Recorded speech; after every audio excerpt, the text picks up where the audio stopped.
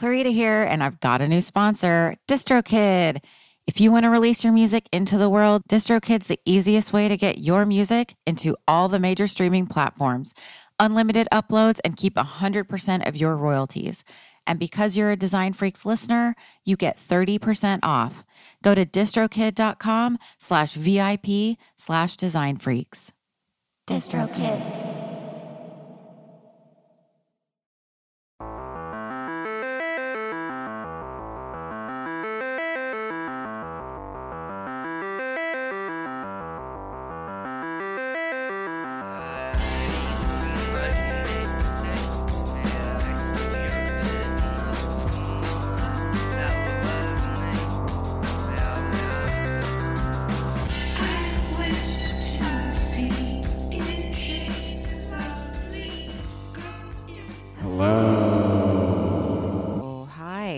Welcome to another episode of the Design Freaks podcast, where we talk music industry, art, and design.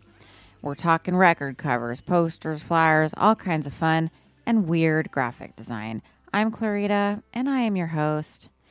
It is February in the year of our Lord, the Tiger, 2022. This is episode 46 with Jeff Kleinsmith. Wow, VP of Creative at Sub Pop Records. You've seen his work, you know it, and now you're going to meet him. Jeff was also the art director and designer at the Rocket magazine from 1990 to 94. That was only the coolest publication in the Pacific Northwest. Sorry, but true. A lot of greatness came from the Rocket, as you're going to hear. Matt Groening from The Simpsons. Of course, Bruce Pavitt, who started Subterranean Pop, sort of central to our talk today. You're going to hear that story, and Jeff also tells us the origin of some very recognizable logos that you know. Lots of Seattle music history, so very, very cool. So grateful and honored that I got to speak with him. But before that interview, I just wanted to say thank you so much for listening. If you enjoy the show, please share it with other vinyl and design freaks and leave a little iTunes review and subscribe. You can find everything at designfreakspodcast.com. You can contact me there. You can buy merch. You can donate. And of course, you can pre-order the box of bubbles from vol.co. And this is the definitive monograph on the Maverick graphic designer, Barney Bubbles, of course, updated and repackaged for collectors. So little background about that and why I'm talking about it, coinciding with what would have been his 80th birthday on July 30th, 2022. This is the collector's edition originally published in 2008 by Paul Gorman. And so it contains hundreds of rare and previously unpublished photographs, working sketches, notebooks, and original artwork, only available on volume. The centerpiece of A Box of Bubbles is the revised and updated edition of the book, which is The Wild World of Barney Bubbles, with an exclusive cover design, an essay by American designer me, Clarita, and 16 new pages of rare material. Okay, so in this collector's edition, you get a cloth-bound box with screen-printed design. It's signed by the author, Paul Gorman, and numbered and limited to 500 copies. And included with this collector's edition is the Galactic Tarot Card Pack. And these are tarot cards that Barney Bubbles invented and designed in order to promote Hawkwind's album X in Search of Space. And they were originally available printed forming a hawk on a full page ad. I mean, just crazy how cool this is. The hanky panty handkerchief and do-it-yourself sticker, those are both Ian Dury promo pieces. Very cool. And then speaking of DIY, the Build Your Own Silver Pyramid and Self-Assembled Geodesic Dome. And both of those are from the 1974 Glastonbury Fair record. Order yours now at vol.co. And for more music-related podcasts, and if you'd like to sponsor the show, take a little trip over to ruinousmedia.com. And now, I was lucky enough to Talk Shop with Jeff Kleinsmith. What a great interview. You're going to hear about his beginnings, the work he was obsessed with, etc., the doubt, the love, the PMT machines. Please enjoy.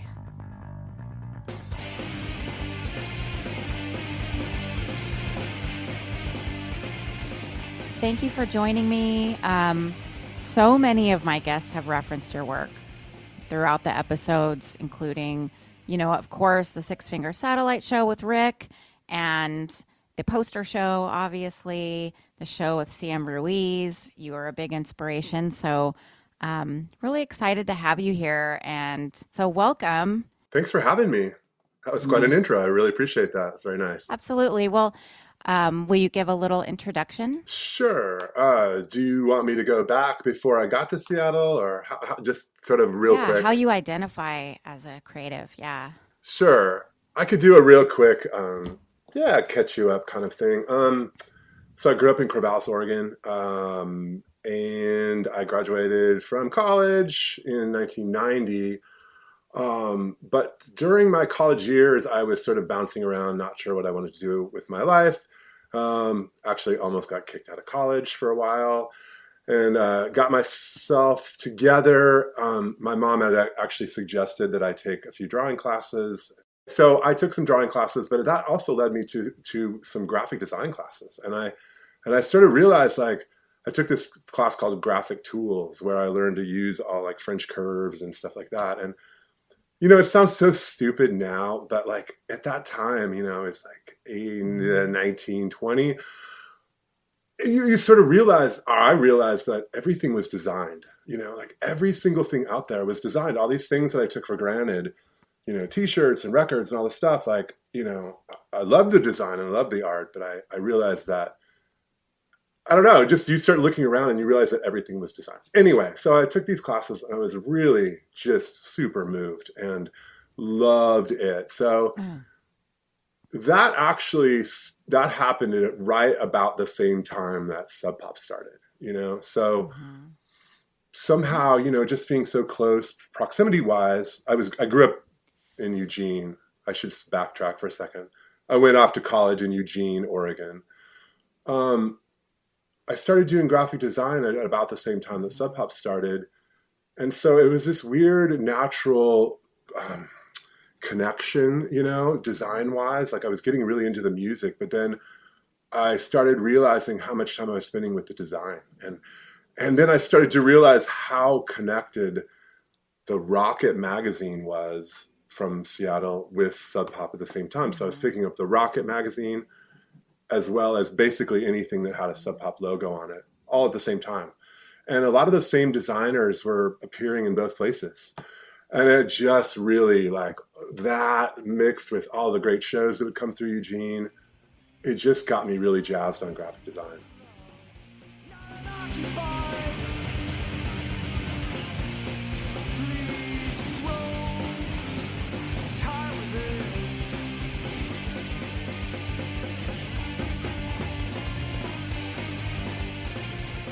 Anyway, fast forward, naturally, I wanted to move to Seattle. So I moved to Seattle in 1990, and really, like, one of the first things I did was, well, two things.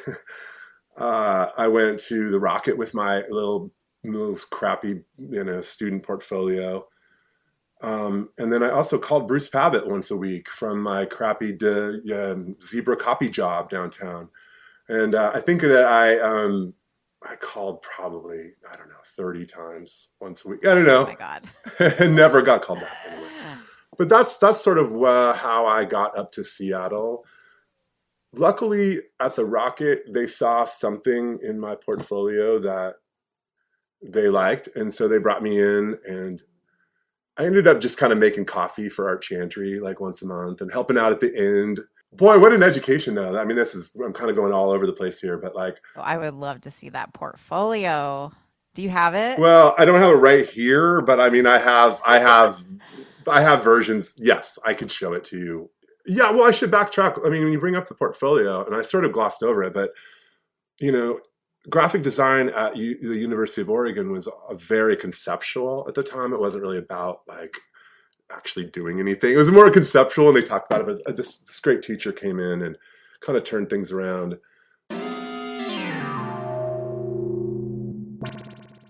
I got myself involved in the Rocket, and it was just all of these older people who were established and knew what they were doing and had like morals and integrity and understood how design worked, and like it was already working in this town. And I just feel like I just came walking in and like just stepping on toes and stuff. And I was just so young when I started there working with art. So I guess it's a really long way of saying that I really looked up to him, and like there'd be no way that I'd be anywhere close to where I'm at now without him. You know, every day I would go into the Rocket and I would stand next to this guy, and he would just give me the greatest education that you could get, you know, and I got paid to do it. Like, I had a key to the place. It was insane, you know? So I worked there for 4 years, and eventually he ended up leaving and I became the art director, which was weirdly, that was my goal. Like, I mean, that was not my goal. Like, I didn't have a goal in Eugene of like coming up here and taking somebody's job. But if there was anything that I wanted to do, it was to work in publication. Like, that's what I mostly did in Eugene. And, you know, I was the art director at a little arts magazine in our at the university. That's really where I was focused, you know.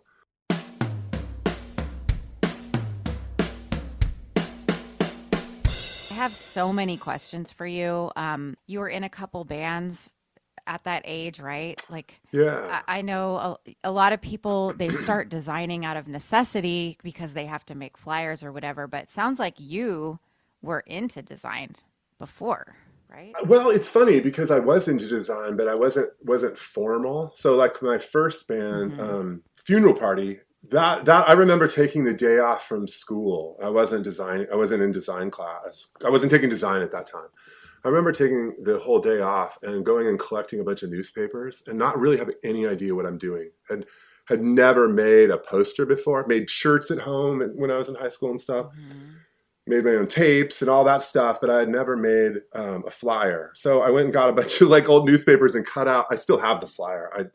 I don't have it right in front of me, but it's the first flyer I ever did for my band, the Funeral Party. God, that's such a good name. Yeah, it was. Well, it's the name. It's the name of a Cure song. So we like brazenly ripped that off, and we were very much like, I was such a Cure fan. Still am. Such a post-punk, sad, you know, cry, whatever, post-punk guy. But anyway, Same. I love it. But then things like, as I got more into, after I almost got kicked out of school and I got into sort of art and stuff, things kind of became a little more formal. And so like, then when we did have a band, or my friend had a band, or somebody like the EMU Cultural Forum or whatever, they kind of knew to come to me, or I went to them or something, you know, so it started to become a little bit more formal. And that's when, again, jumping around, things are crossed all over time-wise, but around that same time, one of my best friends, Adam Tepedlin, and I started a record label called New Rage Records.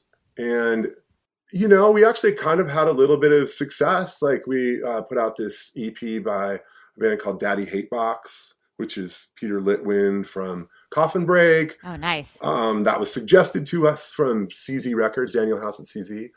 And so we kind of started to have a little bit of success. And at the same time that was happening, me and Adam and a bunch of our friends had a band called Fire Clown.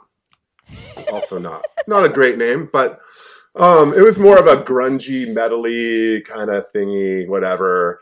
And I was the singer. So what year is this? Pre-grunge? What year is that? This is like right. All of this is happening at the same time as like Sub Pop is starting. It's like 88, okay. 88 and a half, 89, like all around that same time. So we're like basically influenced by some of the same stuff that some of those young grunge bands are influenced by, but they did it better, you know? Anyway, I'm told that I'm too self-deprecating, so I should not be that way, but like we were just this crappy little metal band called Fire Clown. But that's when I got really serious. So I started branding things. Like I just started to like, I don't know, my brain started like shifting into this design space that I hadn't really thought of before, where I'm like, ooh, I want this to go here and this to go here and this brand this. And I was working in a place called Zebra Copy. So at night I could go in and make pads of paper and business cards. And like, so my band had business cards and pads of paper and, the whole deal. And so when it came time to put out a single, I knew exactly what to do. So that was one of I think that was the very first, that was the second thing I ever designed music wise. And that I designed in college with a friend's computer. And it was just, it was the very first time trying to use a computer. It was difficult, but. Do you remember what like program it was or what? It was freehand. I used Aldous freehand for the longest time. Until 2008. Wow. And Jesse Ledoux and I both, when we worked together, we both used freehand, and he made the leap to Illustrator, and I followed, and he helped me out quite a bit and showed me quite a bit of stuff. So It wasn't until then that I switched over. But in the very beginning, it was like I would have access to a computer. The Rocket had a little crappy computer, and I would spit out type. But for the most part, I designed everything by hand. Cool. Still, just because I felt more comfortable with that, and the computer was just so limited at that time that there really wasn't much more that I could do than spit out type and then reuse it somehow. Yeah. Hold on I have a Siamese cat. I don't know if you can hear him, but he's crying. And let me let him out really quick. Oh, yeah. Okay. I'm so sorry. He can hear me talking and it confuses him. And anyways. I have 6 dogs. You do? So I totally know. I mean, and they're not cats, so they're different, but I definitely know what you're talking about. They're needy. It's like I'm working. Oh my God, so needy. And they know you're right there too, like... There's no escaping it. So, are you comfortable talking about? So you obviously don't live in Seattle anymore. No, I live in Arlington, Washington. So I'm basically 45 minutes up north and then about 45 minutes east. So, but we basically lived in Ballard for 30 years because, we moved up in 1990, and then about 31 years we lived in Ballard. So it was just time. Our kids had grown up and moved out, and so. Are any of your kids graphic designers? No. Okay. Musicians? No. No, I know. It's so funny. Like, no. And it's weird. Like it's not that I tried to get them to do that, but I mean, it was obviously very available to them. I took them to work at Sub Pop with me constantly, and they met bands, and they were in the rock and roll camp for girls like many years, and like it was so fun and all this stuff. And then like, nope, no interest, 0 interest. Rebellion. Which I kind of like. I don't want a clone of me or whatever. It's like. Yeah. But it is funny. It's just like, like I've been working at Sub Pop for their entire life, and been around music, and they just never went in that direction. Yeah. I like what they're doing though, and they're creative and they're cool. And, honestly, at the end of the day, they're just so much better people than I am. Honestly, like they're just good people, and I don't care what they're doing as long as they just continue to be as awesome as they are,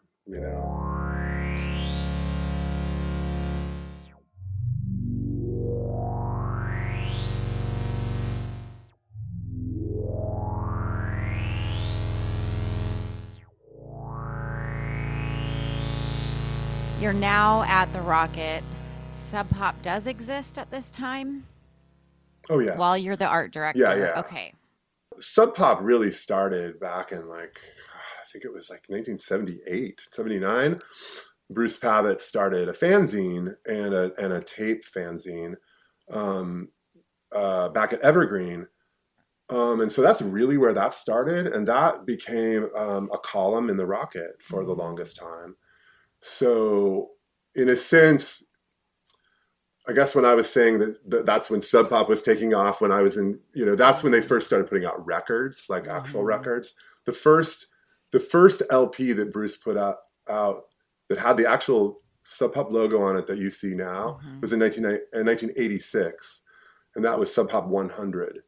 And then it was like Soundgarden, Mudhoney, Tat, and then it just kind of like, and that's when the 87, 88 kind of. Okay.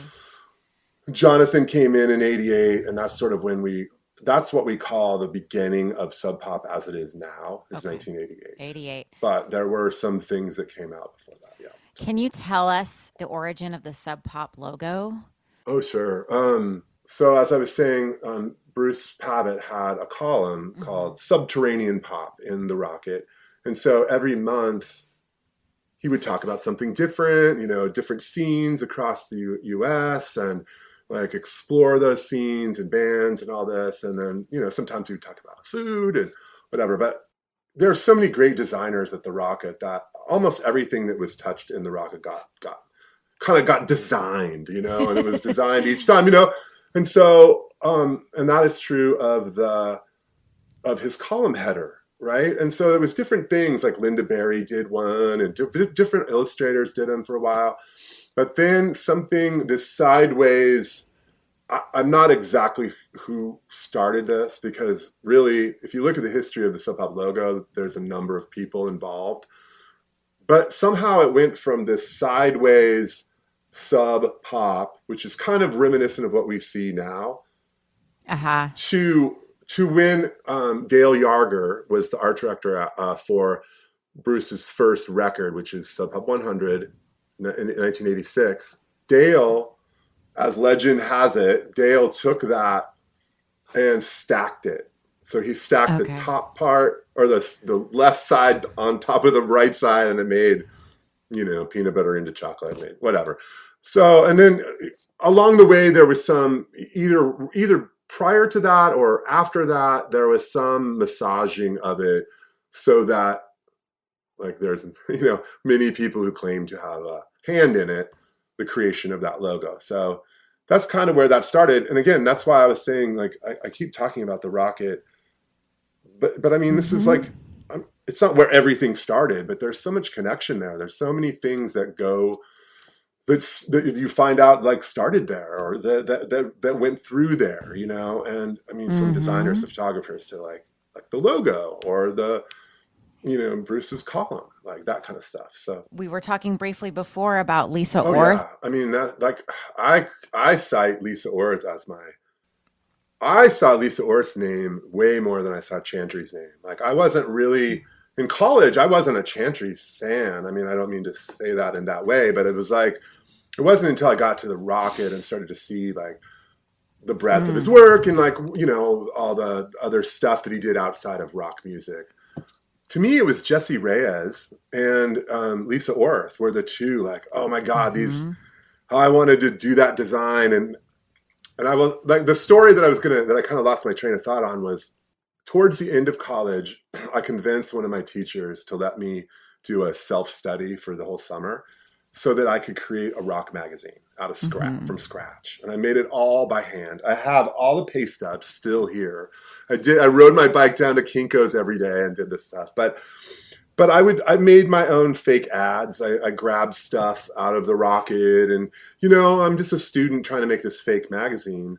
But I think what got me into the Rocket was that so much of what I had not stolen, but ripped off design-wise was Lisa Orth and like people that were in the Rocket. It looked really familiar, and they saw something there to let me in. That's what got me in. It wasn't the other crappy work in my portfolio. That's what I meant to say about my student portfolio. All the other stuff was just conceptual garbage. Like, what if a sound didn't happen and, and draw that or whatever, but then I finally was able to make something that was meaningful to me, I made a fake record and I made a fake magazine. Nice. And those were the two things I think that stood out. Very cool. I would love to see all of that. I have it all. And that's the thing is I can't get rid of stuff like that as I have all those pay stubs. That's 5 years ago. You're an archivist. I am. I know. We need that. Yeah. Did she design the Nirvana logo? Is that right? Or just the typesetting part? Well, that's actually Grant Alden. Oh, And he okay. ran, yeah. So he was the editor of the Rocket, and he had this. Oh my God, I'm gonna get the name wrong, but like CompuServe, like typesetting machine that I don't even. It's like it's like you put in a cartridge, and then clink, clink, clink, clink, clink, and then you start typing on it, and then it spits out this thing, but you have to wait for it to dry because it's like photochemicals. Oh It's my like, God. and then what you do, I mean, it's like, I tell this to students and like, oh my God, my staff, it's like, I would get like a thing like spit out. Uh-huh.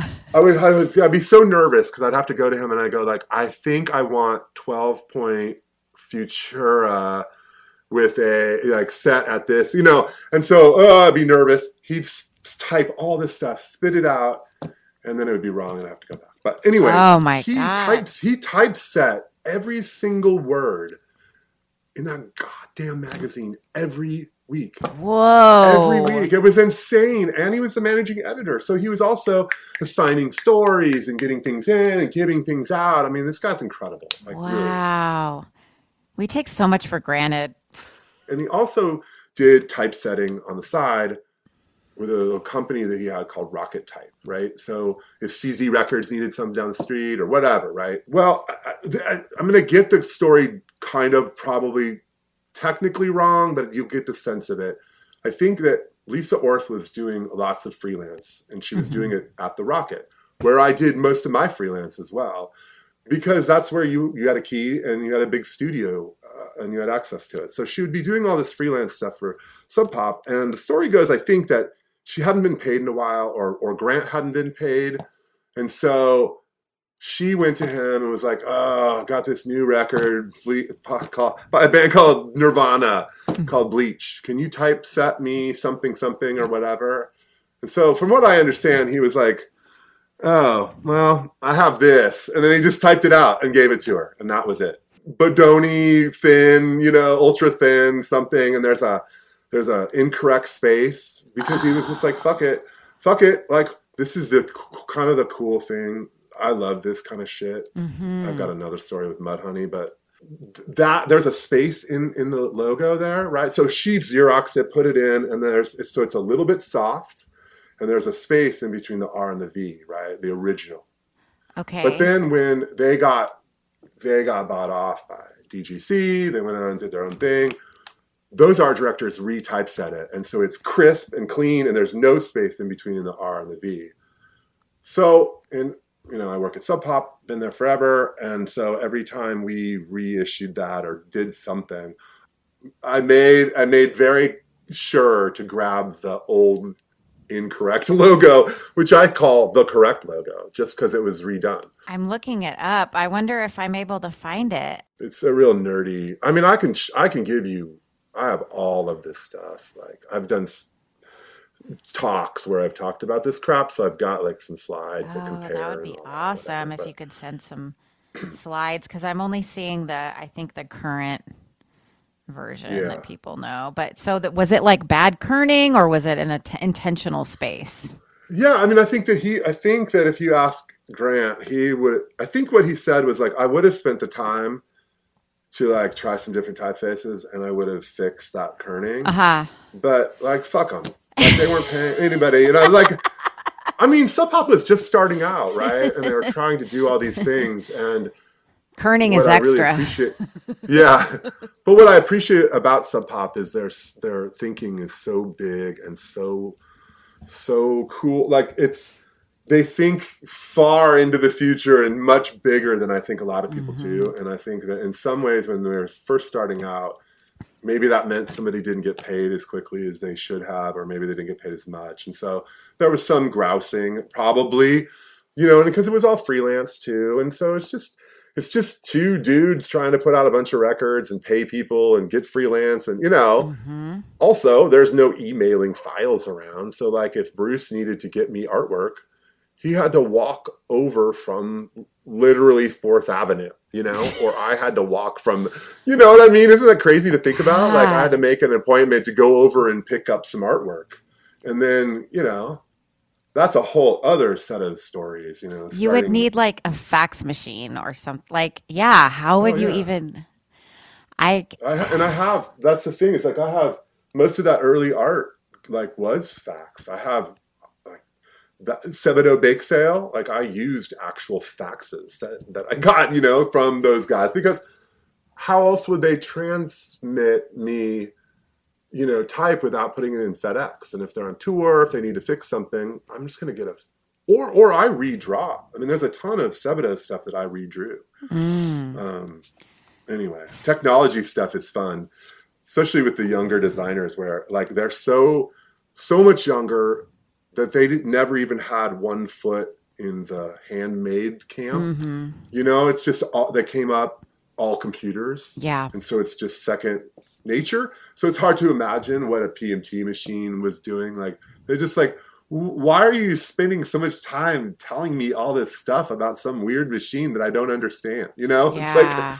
well, that was our main machine back then. I spent hours in the PMT room, shooting halftones. I would sign up for a camp or something because when I went to design school, I went later in life. I changed careers. Mm-hmm. And so I started out fine art and then I was a self-taught designer, right?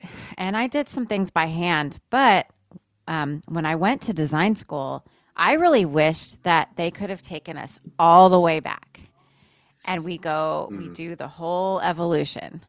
Yeah. Like I would have loved, but who has room for all these machines and all these tools? But I wish there was an old media graphic design library somewhere or somewhere that people could go and experience how it is to make a poster using old media from 1989. Yeah. I Yeah. mean, does that I exist? try. Yeah. I don't love giving talks, but I have been asked to do a bunch, and I do try to bring all that old stuff out, just because I don't know. I mean, I appreciate what Chantry, like he is he would call himself an archaeologist more than a Hmm. designer, and he really digs up stuff and intellectualizes design and goes into all this stuff. And I'm not that guy. I appreciate it. But I'm either just not that smart or not that interested in like digging deeply into history as much, but I Mm. appreciate it.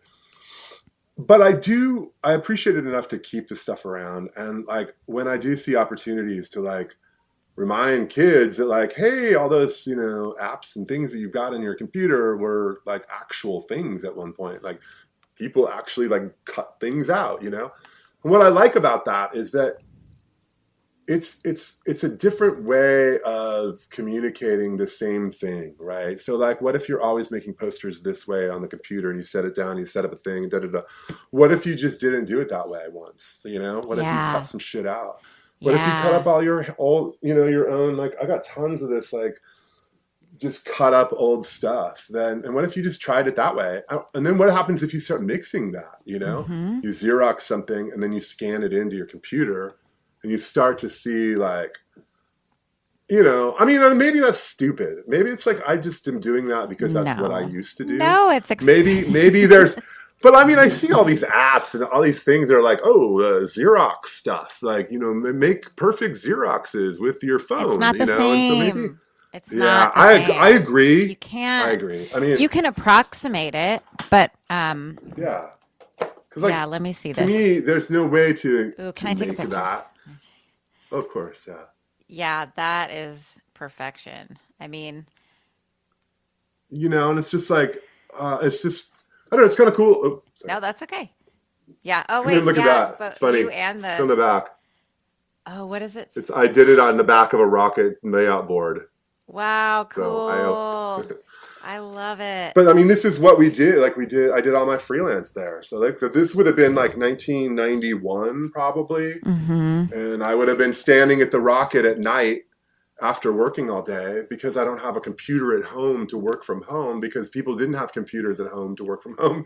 So I had to like take the bus back downtown and work at the rocket. I mean, and I always say like I got paid, I don't even know what I got paid to work there, but the coolest thing about working there, besides the people, was just having a key to the place. Like I could go there anytime I want and do this work. Wow. That's awesome. And So you it's pretty cool. probably amassed quite a library of cutout things, or do you Oh my have like God, yeah. all the scraps still? And I got all the scraps. I mean, just like, I mean, I won't go into all of it now, but just like, the Go, one of our bands, like I did yeah, this, like this is like awesome. this, they didn't like this, so we didn't do it. Just, I mean, why did I keep this from like 25 years ago? It's just printouts, but this, I don't know, it's stupid. It's scraps and scraps of like, or like where like they told me to make the changes to this Mike Ireland record, like, oh, here's your proofing, and it's like Uh-huh. I keep it, but Wow. it's come up, I just Mm-hmm. feel like so much time goes by that, and everything's so busy that people, I feel like, stop when they stop and they go, wait, that Shins record came out 25 years ago? Yeah. 25 years ago? What? Then it's like cool to pull out the old Shins stuff and show, like, check this out. This is what's going on. This is what was going on in the art department. Or like, here's this cool behind the scenes. We did a special one-off podcast about new slang, about the making of new slang with James Mercer, and I did the graphic for it, and I did it digitally, and I felt really stupid. Why am I Oh, doing this but digitally? yeah, It's from 25 years right. ago. Anyways, I thought that was funny. Well, I would now too, though. Like that's the thing is, I mean, I have gotten good enough to be able to like make things that do look like something I made a long time ago. You know. Hmm. But I would prefer to just do it by hand and to cut stuff up. I don't know. It's just more therapeutic.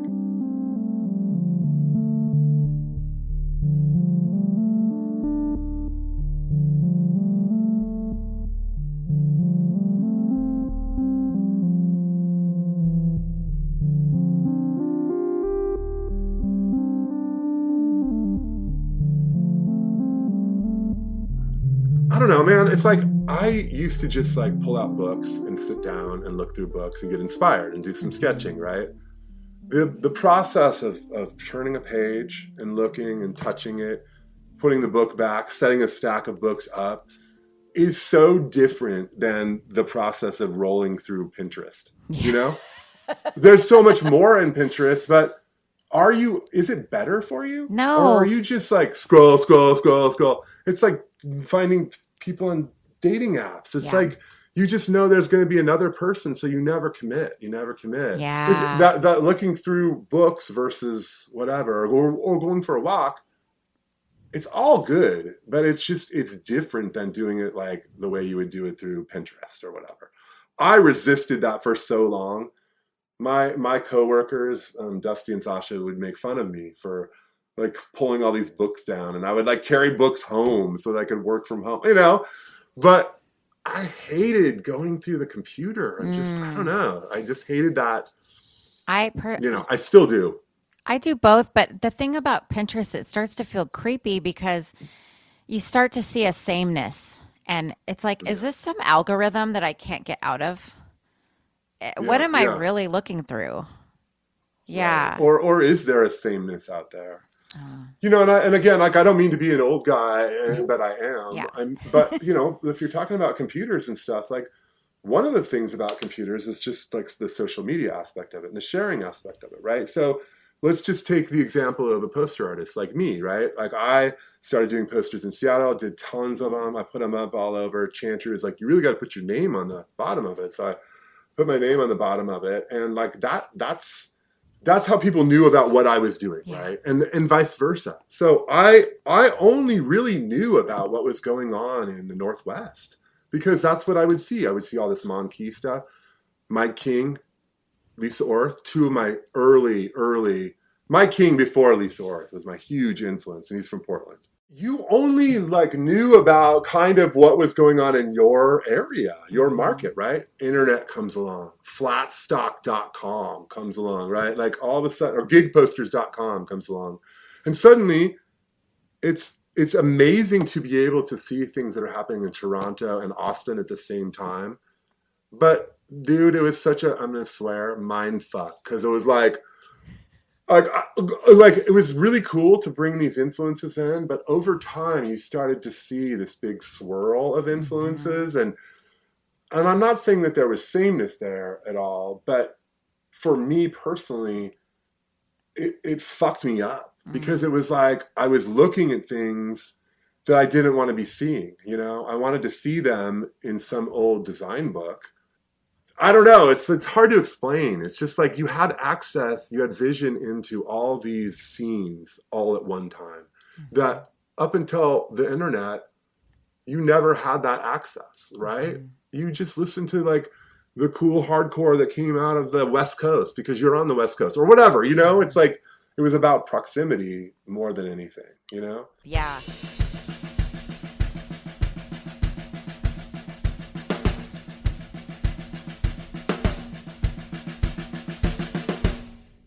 I'm wondering what design books were your favorites. I know you've been called the Saul Bass of rock and roll. I don't know how you feel about that, but were you into his design? What did you love? Oh God, yeah. Yeah. I mean, the thing that happened to me was like I started collecting books and just tons and tons and tons of books. And I came across this like Italian design book from 1955, and I was just like I couldn't even handle I couldn't handle how awesome it was, and it just sent me into down this road where I really wanted like beautiful fucked up design, you know, like that was kind of if I was to talk about what I do, that's like it's not very artful way to say it, but like I wanted something that was like fucked up and like just found in Xerox, but there was like taste to it. There was like clearly an actual designer did it, you know, or I don't know. And it really spoke to me. The ability to just like, there would be just a giant shape and a tiny piece of type, you know? And so I just started to go down that road, you know? And I don't know. It did change like the trajectory of my work. I also started to like, I was doing so many posters all at once that I was not taking the amount of time that I should have to foster that skill or whatever, or, you know, work on transitioning from kind of the way that I was doing things to a new way of doing things and stuff. So, but all of that stuff is always messy for all artists. But yeah, so that was definitely huge. I'll take that. Although Saul Bass I wouldn't even put myself in the same universe really, but like, I guess I would take that if I had to. Well, I think comparison can be problematic sometimes. Yeah. But I agree that, and I want to ask you about this word because you have a timeless style, right? There's definitely a nostalgia to it, and you also now there's another layer of nostalgia because now a lot of it's associated with a certain era in rock and roll. But in the Perry Schell interview, his work, he works for Easy Eye Sound, the record, Dan Auerbach's record label. And there's a lot of sort of artists that kind of take from other time periods like Shannon and the Clams and stuff like that, Kurt Weill, but also older artists whose careers have spanned all these decades, right? So the look matches that. And people often tend to use the word retro to describe his work, and he hates it. And he doesn't like it, and he says he prefers the term timeless. How do you feel about that? And I say classic. Okay, those are both I say classic all the time. Yeah. That's awesome. But that's probably wrong. But I know exactly what you're talking about. I would not be. See, this is where Chantry is so great at being able to like parse all of the words and talk about the difference between font and typeface and all, you know, like go deep into it and stuff. I appreciate old stuff, but I know I've done a number of posters. Like there's a Murder City Devils poster where I took an old poster, ripped it off, added in like, you know, and there's a place for that. Yeah. What I guess what I was trying to say when I found those mid-century design books in the mid '90s, I didn't know what to do with it. I Mm. didn't. It's like a weird responsibility kind of thing where I'm not talented enough to know like what to do with this spark that I just have. It was weird. It was I want to get there so fast, but I didn't take my time to get to Mm. that place. You know what I mean?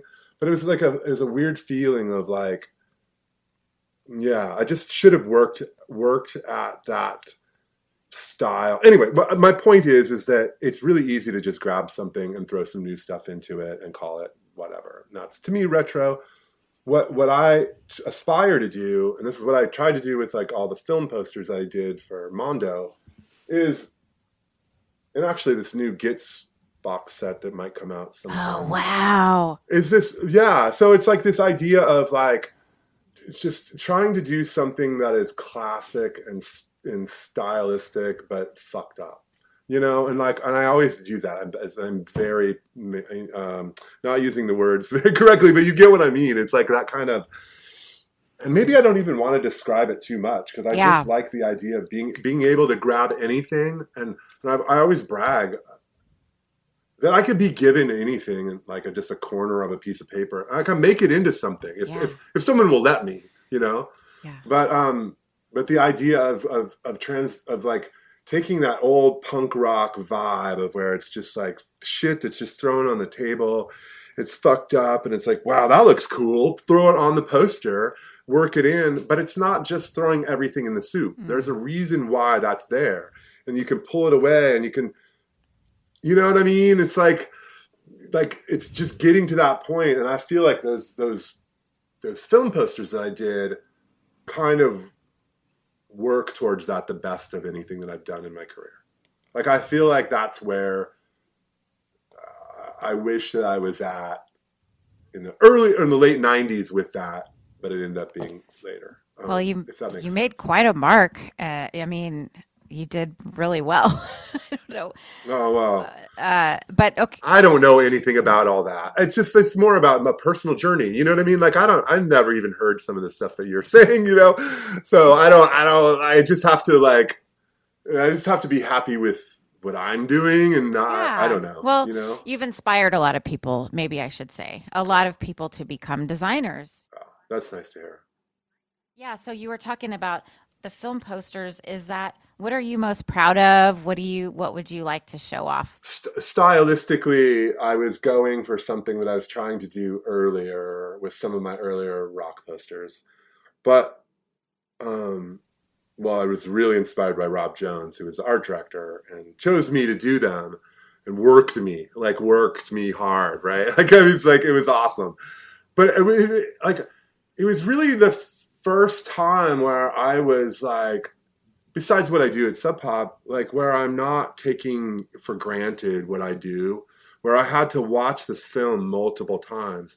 These are classic films, Cruising, Godfather, that I have to find something about them that hopefully people haven't seen before, but probably they will, but to try to maybe have a different take on it, like why me and why, so it really forced me to go to a place where like I went back to college or something, where it like really forced me into this place where, and this is where I wish, this is what I was talking about, where I wish that I had spent more time, done less posters back in the day, but spent more time working them the way that I did with these film posters, Okay. Again, I keep talking about, I'm obviously very proud of them. So, but that's just, I spent the time and I did the work and I did the research on the director and the stuff that happened in the film. And I looked for things and I watched it multiple times. So that was to me like the way that I should be doing these posters. Not should be. There's some times where fucking just throwing anything down on a piece of paper and Xeroxing it is a great poster, but sometimes when I'm doing a REM tour poster or something, like there's some thought that really should go into that, I'm looking at the Cruising poster right now. It is so beautiful. I mean, and just very well done. Like that that bit of red that's partially hidden underneath, but kind of peeking out. I love that so much.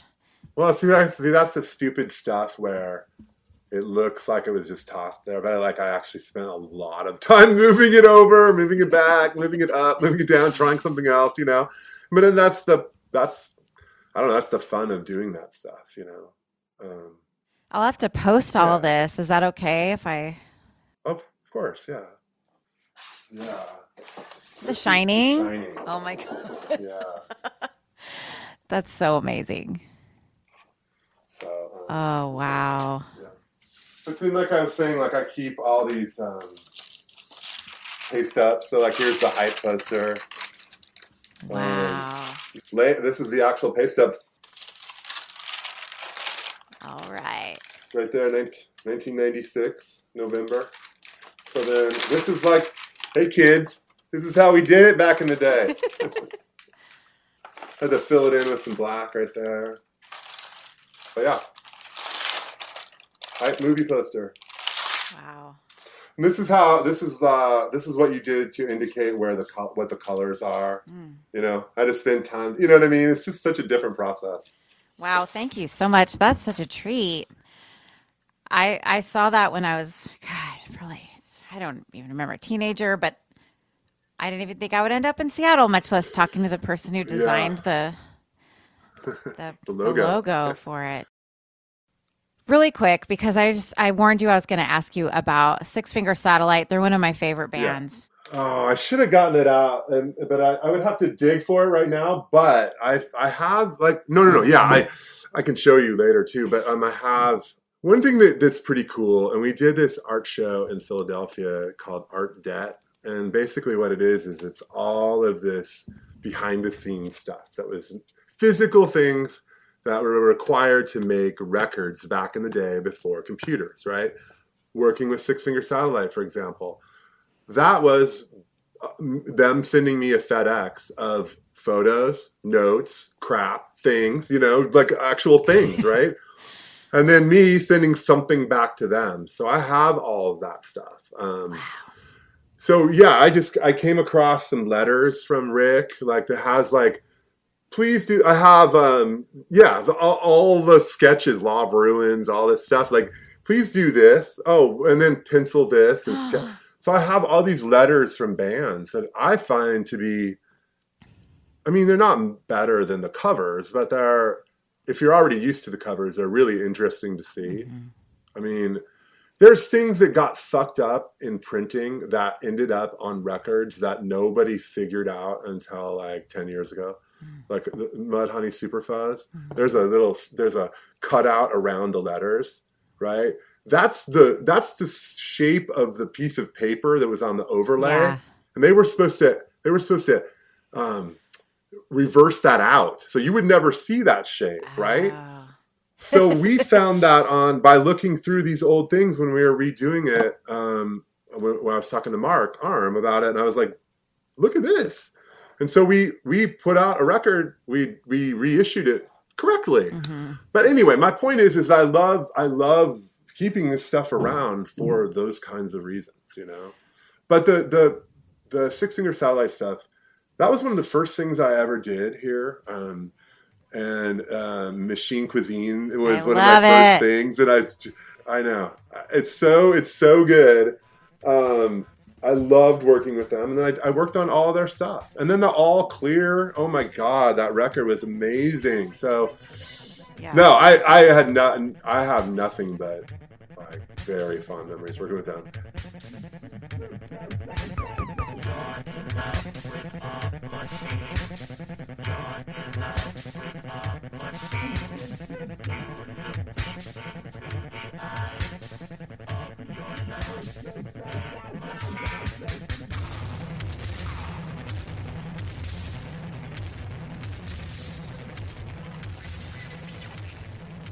Okay, so what is the first record cover or poster that you remember that left a strong impression on you?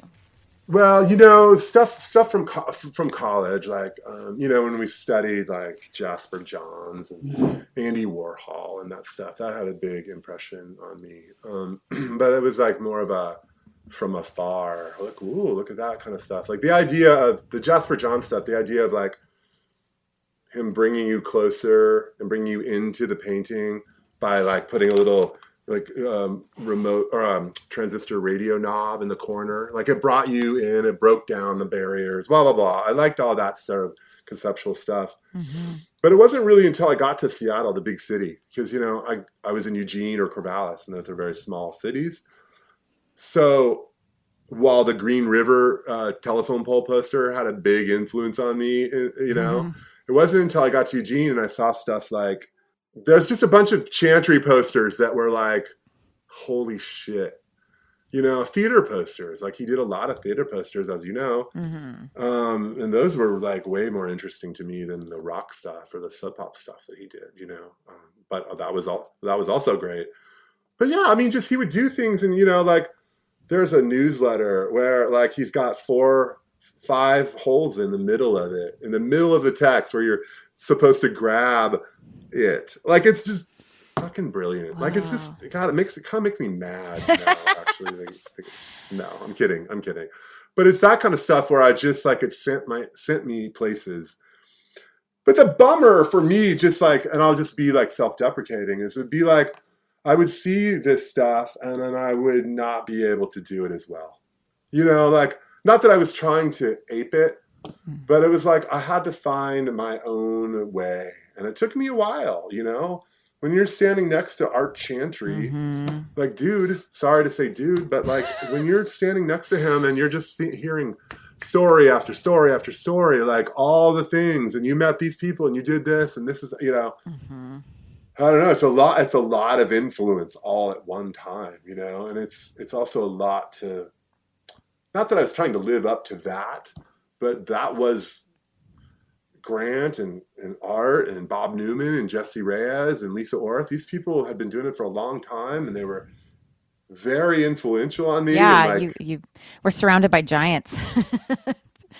Kinda, yeah. And not that I'm trying to be other people, but it is sort of like, I want to do this stuff, and I want to be in this space that you're in, you know?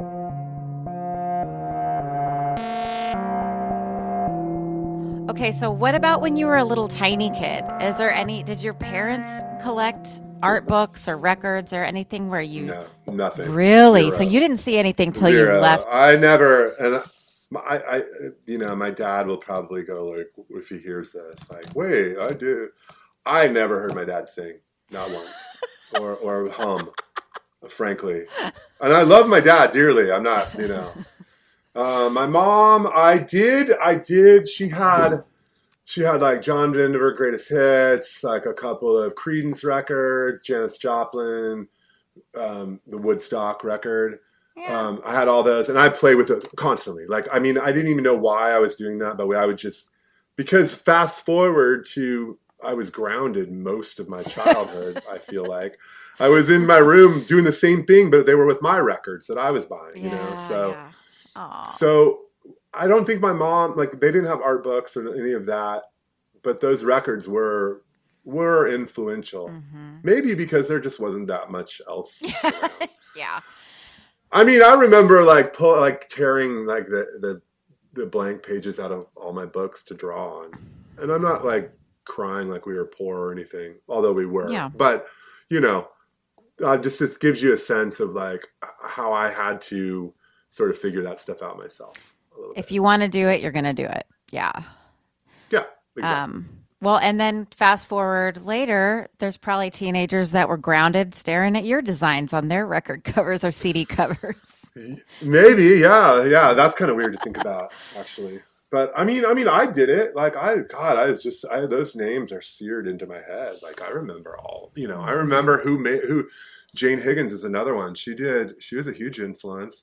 Her style was way more clean and straightforward, but like she did tons of records. So those names mean a lot to me, you know. Wow. Cool. I don't know Jane Higgins. I'll have to look her up. Thank you. So is there anything you want people to know, something you're working on or something coming out soon or anything you want to get out there? Well, I just got done working. I'm so bad at like talking about myself. Well, but I will, because you asked me to. Yeah.